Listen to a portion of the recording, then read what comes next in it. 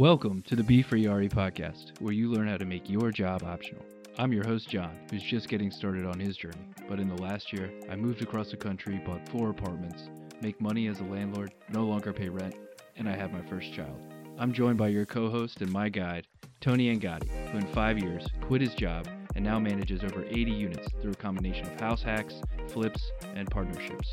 So, with that, let's jump into how you can do less of what you have to do and more of what you want to do.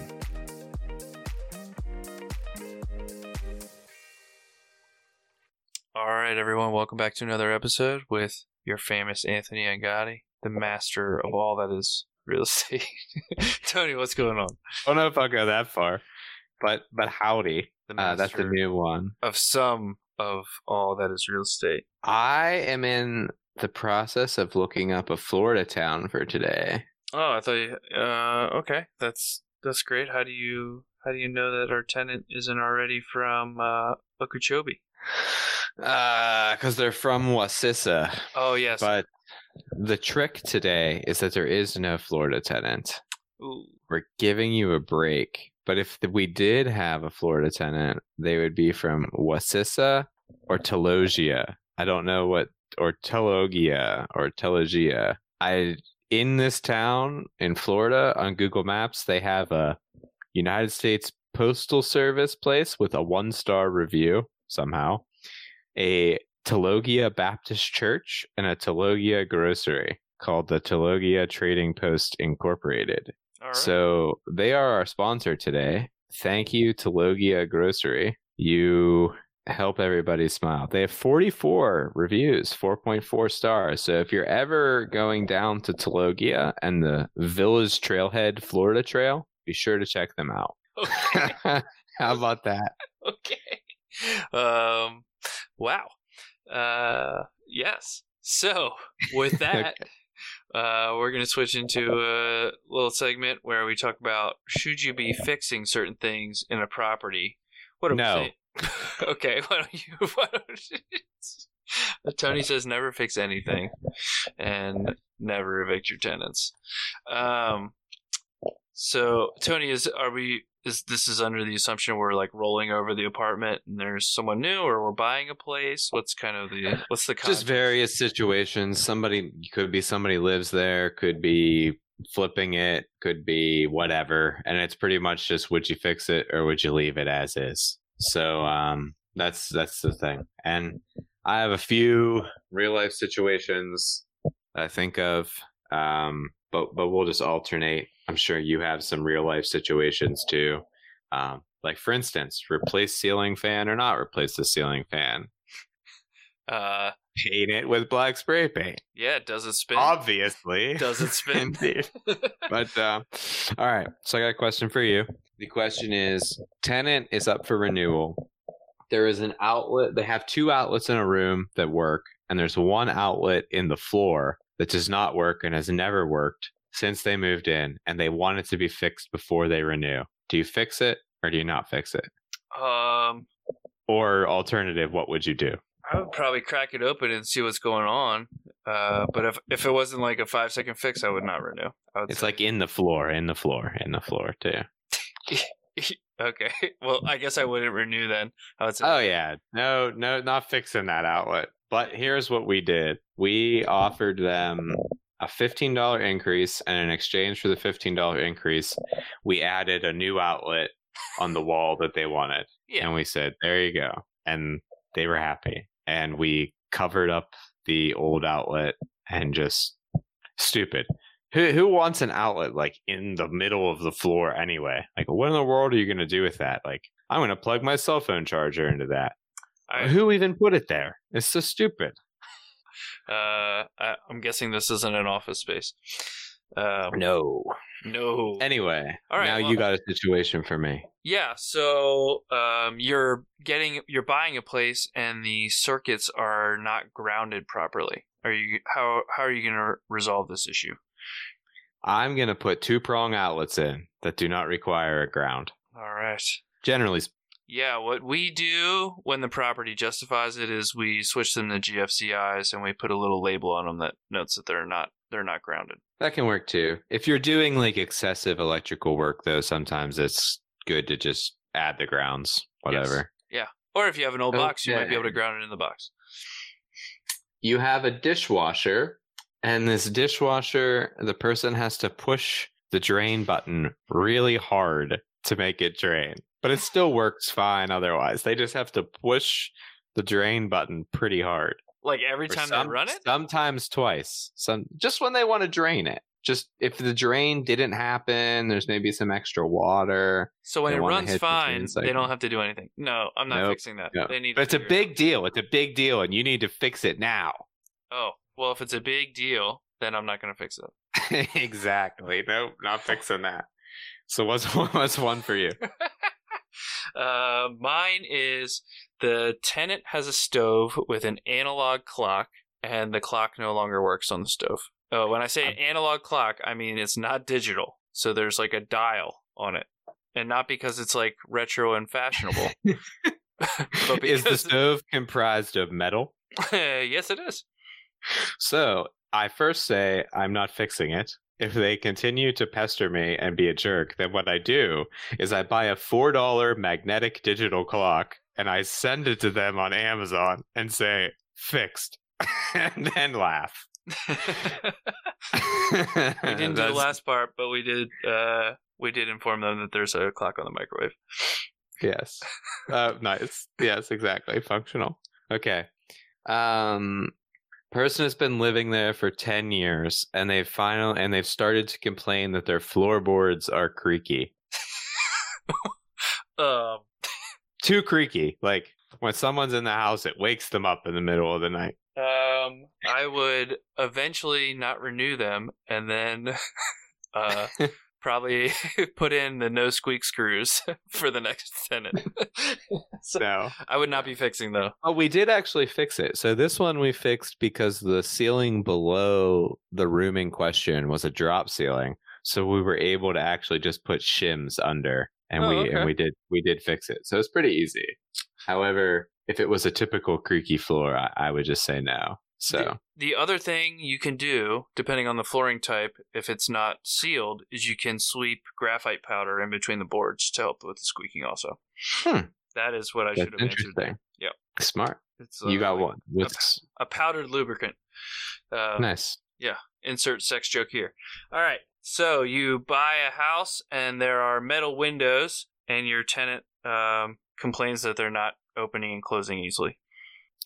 That one you got to fix. That's like a fire risk / quality of life thing that you just you got to replace the windows. If they can't lock it, certainly.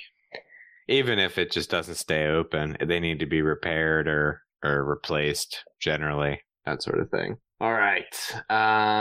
Tenant calls you to say that the kitchen sink is leaking underneath, but it's fine because they just emptied the bucket and they just keep the bucket underneath it. Like, you don't got to worry about it. That's why they called you, because you don't have to worry about it. That's why they called you. Yeah. Yeah, I'm gonna fix that one. Yes, and you're gonna inspect their apartment as well because there's a reason why they don't want you in there.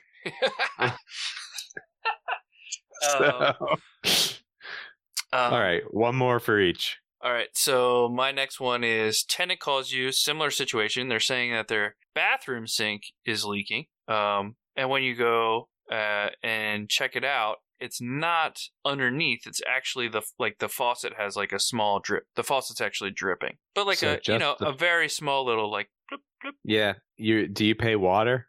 We do pay water. Yeah, so you replace that because that's going to be like a crazy amount to the water bill. So replace the faucet. Yeah, we did replace it. Well, we actually just popped off the top and then tightened it. But we noticed that the tenant tried to fix it themselves and messed some other stuff up. Duct tape? They just put duct tape around it? They had like taken off some of the waterproofing and the screws were rusting on the sink. Yeah, anyway. Gotcha. Let's think of one more. Tenant says house is haunted. Believe them. Buy sage. Sage the house for them. Yeah, sell the house. Sell the house. To me, at a very low price. Because it's haunted. Yeah, I mean, would you want it though? That's like damaged goods. Oh, most ghosts are actually great ghosts. If you think about like all the people that have died, I don't know. I watched that Haunting of Hill House thing, and that lady was not a great ghost. Oh, I haven't seen it, so maybe that's why I'm willing to buy. All right, tenant asks you to get rid of the popcorn acoustic ceiling. Not fix it while they live there. Too messy, too involved. Sorry, deal with it. Sounds fair to me too. All right. Okay, doke.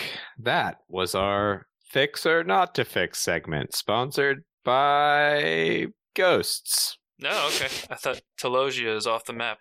All right, well... No, they were our early show sponsor. We're very big now. We have multiple sponsors.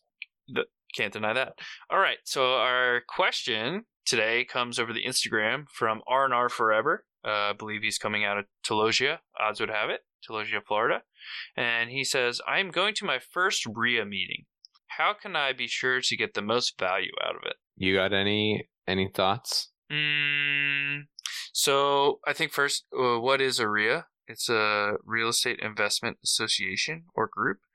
And my advice to R&R Forever would be, don't be the person that shows up and says, yeah, I can't find any deals, because that doesn't move the conversation forward. I would be 2 ears, 1 mouth, and looking for people that have interesting problems. So maybe there's wholesalers in the group that are trying to get unload deals, and I would just go in with kind of your understanding of trying to understand kind of what the group is really about, the dynamics of the group, and then just look for other people that you can really help out or connect with people that if you have any people, and be humble. That would be my advice. So your advice made me think of something, and really there's like 2 kinds of RIA group meetings. There's like your big 300, 400 people meetings that are kind of like lecture style almost. Like there's usually a period at the beginning of networking, and then you sit in your chair and you listen to some national speaker or some speaker come in and give you a little bit of content and then try to sell you more content. Yeah. There's that kind. And then there's the kind that you're kind of referencing. It's like smaller groups. The negative to that is that you'll meet probably less people, but the positive to that is that your quality of connections will probably be higher, because as long as you participate, you'll actually be like interacting with people. So there's 2 ways to go about, or like both these take kind of a different approach. I think I've been to a lot of RIA meetings. I manage like a small group one, and I think of people that get the most value out of them. Number one, you have to show up and not expect to just consume content. You have to actually participate, even if it's just questions, even if you're new, just participate and don't be shy. When people go to these things, it's not like, typically it's not an elitist thing. Like every once in a while you get somebody who thinks they know everything, and like that's their problem. No one really knows everything. You're learning something from everyone. So even stupid questions, I mean, people are happy and to help, and you never know where those basic questions can lead. So actually participating is number one.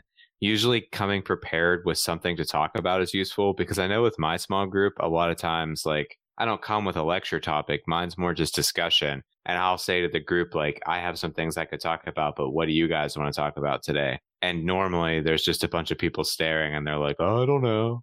It's like, okay, so if you're the person that brings something up, if you come prepared with something, that's very good, because number one, you're getting answers from other people. You do have to kind of, weigh the answers a little bit. Like, don't take everything for gospel. Use your brain. Everybody has a different approach, different level of experience and everything like that. But at the same time, coming prepared with something not only is going to help you, but it's also going to make you so that you're interacting with the other people in the room. And the real benefit from these meetings is not the information, it's more the relationships that you build. So interacting is going to be the most important thing. That goes a little bit into kind of the big group session thing. Like a lot of times the speaker is the draw, and occasionally there is like useful information that you get from the speaker. Even though they're trying to sell you seminars, they usually come with some kind of value at the meetings. But the most valuable thing is, again, still connections that you're going to make. So not my personality, and not the kind of approach that I really like, and generally not someone that I will like connect with very well is the person that comes into the room with like a stack of 200 business cards, walks around to every person in the room, hands them out, says, hey, this is me. This is what I'm doing. Here's my card. Like, if there's anything I can do to help, let me know. And they do the same thing to every person. And it's just not very personable. And to be honest, unless you have like some crazy pitch that you've worked on, which is unlikely, you're not really going to resonate with anybody and no one's going to remember you. So the way that benefited me at the beginning with the big RIA groups, and then I suggest to everyone, is just find somebody in the room that looks like they probably know what they're doing. Or a lot of times too, like a lot of the people that kind of know what they're doing, sometimes they're just sitting off by themselves. Like, go find somebody that's just sitting off by themselves and just strike up a conversation with them, like sit next to them and just start talking to somebody, because the chances are that those 3 or 4 conversations that you'll have that go on for more than 5 minutes are going to benefit you a lot more in the long run than the conversations that are like 10 seconds with you just handing out business cards. So, and then a lot of times, like if you do run into somebody that goes frequently to the meetings and, that you have a good conversation with, at the end of the conversation, it's a little bit self-serving. So sometimes it's not natural, but if they seem like someone that's helpful, you can be like, hey, I'm just getting started. Like, do you know anybody that kind of was in my shoes recently that I could talk to that's here or something? And then sometimes people will, like, if somebody said that to me, I would say, yeah, I mean, let me make an introduction. And then I would go introduce to them to somebody else. If the person's annoying, number one, to get them out of my hair, but number two, just to be helpful. I'm just kidding about the annoying part. But no, like that's a useful tool. Like, try to make it not so much about quantity, but more about quality with the people that you're meeting, even at the big ones. And definitely don't just be the person that like wallflowers it. Like, even if you're not a super social person, you need to force yourself to go meet at least one person, because that's the only reason you're at those meetings. As much information as the speaker might have, the information is not pushing you forward generally. It's the connections that you make that's pushing you forward. So that's my advice to RIA meetings, or really any networking type events. Maybe it's just my personality, but I think it's most people's personality. I can't go around and like speed date with people at networking events. I tend to find a couple people and just latch on, and it's benefited me more in the long term than, I don't know, meeting 100 people at one event. Yeah. I mean, if you have like the type of person who's asking this question, right? They're not going to be like, if you have a very specific value proposition, like, I will come, like last episode, I believe you were talking about, I'll come, I'll scrape snow off your steps, and I am like a liability shield for you, right? That's like a very specific business cardy kind of a pitch, right? And that's you're selling pitching. And that kind of engagement can be like short and snappy, but the type of person that's asking this question probably doesn't fit into that. So, just, try and like be fun, if nothing else, right? Like, people are there, they're spending the time. I mean, don't be a clown, but it's not that hard to like have at least one interesting story up your sleeve. Tell some of the stories that Tony's told you on the show. Just make them your own, appropriate them, or just like what you're doing. Just be like, hey, I'm just getting started. I'm just looking to like meet people that are doing this. Like, where are you at? And it always feels awkward, but it's like, it's just the first person, then people are going to talk to you because everybody's there for the same thing. Everybody's there to network. So you just made their life easy because now they don't have to be the first one to approach somebody. Yeah. I don't know. And most people aren't going to be like, yeah, man, get away from me. I'm Scrooge. Bah humbug. That's basically it. Just make sure you're making connections. Sitting and consuming the information isn't really the point. Yeah. Cool. Very cool. All right, Tony. We have to do something we learned. I learned how to go to a RIA and not screw it up so bad. That's a cop-out. All right. I learned what a cop-out something I learned is. Yeah. Anyway, I'll do. So you go ahead. You thought of something? Yeah. So for us, we have been looking at a couple different neighborhoods, and we saw on the community development plan that there's a something was greenlit where like $2 million will go into a specific part of one of these neighborhoods, and I don't think that's well known. So that was like a very helpful we've been a little wishy-washy about this part of town. It's like it's doing okay, but it's not great, and that helped us have a little more confidence that this area might have a little more potential. So just kind of keeping abreast of some of those community development plans, and like where are they going to be putting in new crosswalks, or like what's the new development pipeline even look like for an area. I think for me it was easy to like overlook some of that stuff, but then getting a little more tapped into some of the large projects and some of the community development stuff has been a big win. And I should say we mostly invest in duplexes and like single family houses, right? We're not doing like these massive multifamily stuff where this would obviously be part of your strategy. Yeah, you just want to know that the community's doing something, that they're like making improvements. Some areas just kind of stagnate and don't really do anything. So yeah, and then I mean, even for us, like there's this massive apartment complex that's supposed to go up next to one of these golf courses, and basically the community's like holding them hostage and saying, well, you need to put in these sidewalks and these crosswalks and like all this other stuff, which is great for us, right? Because it's like, oh, well, that's cool. I mean, it'll either happen, or these guys at least thought it was worthwhile investing enough money to put in like 80 new apartment. So yeah, there must be some indicator of demand here. So it's a win-win in some sense anyway. Yep. That's good. So something I learned is a little bit more direct. We were using this solvent stuff to try to get rid of wallpaper, like wallpaper removal solvent. And we actually found out that the combination of vinegar, this is like old school wallpaper. Apparently it's like different types of wallpaper come off in different ways, but this is like 100-year-old wallpaper. The combination of vinegar, soak, and then a heat gun actually kind of makes it peel sort of right off a little bit easier. Still takes a lot of elbow grease, but I did not think of the heat gun approach. You just have to make sure you don't catch the wallpaper on fire, because that is a possibility, and I may or may not have done that. So, wow. So you were doing this yourself? Oh, yep. We have this building that we purchased and thought it would be fun to do a project. Well, everybody else other than me thought it would be fun to do a project. I was not thrilled about doing the project from the beginning, but just the deal's good enough that it really doesn't matter how long it takes to finish.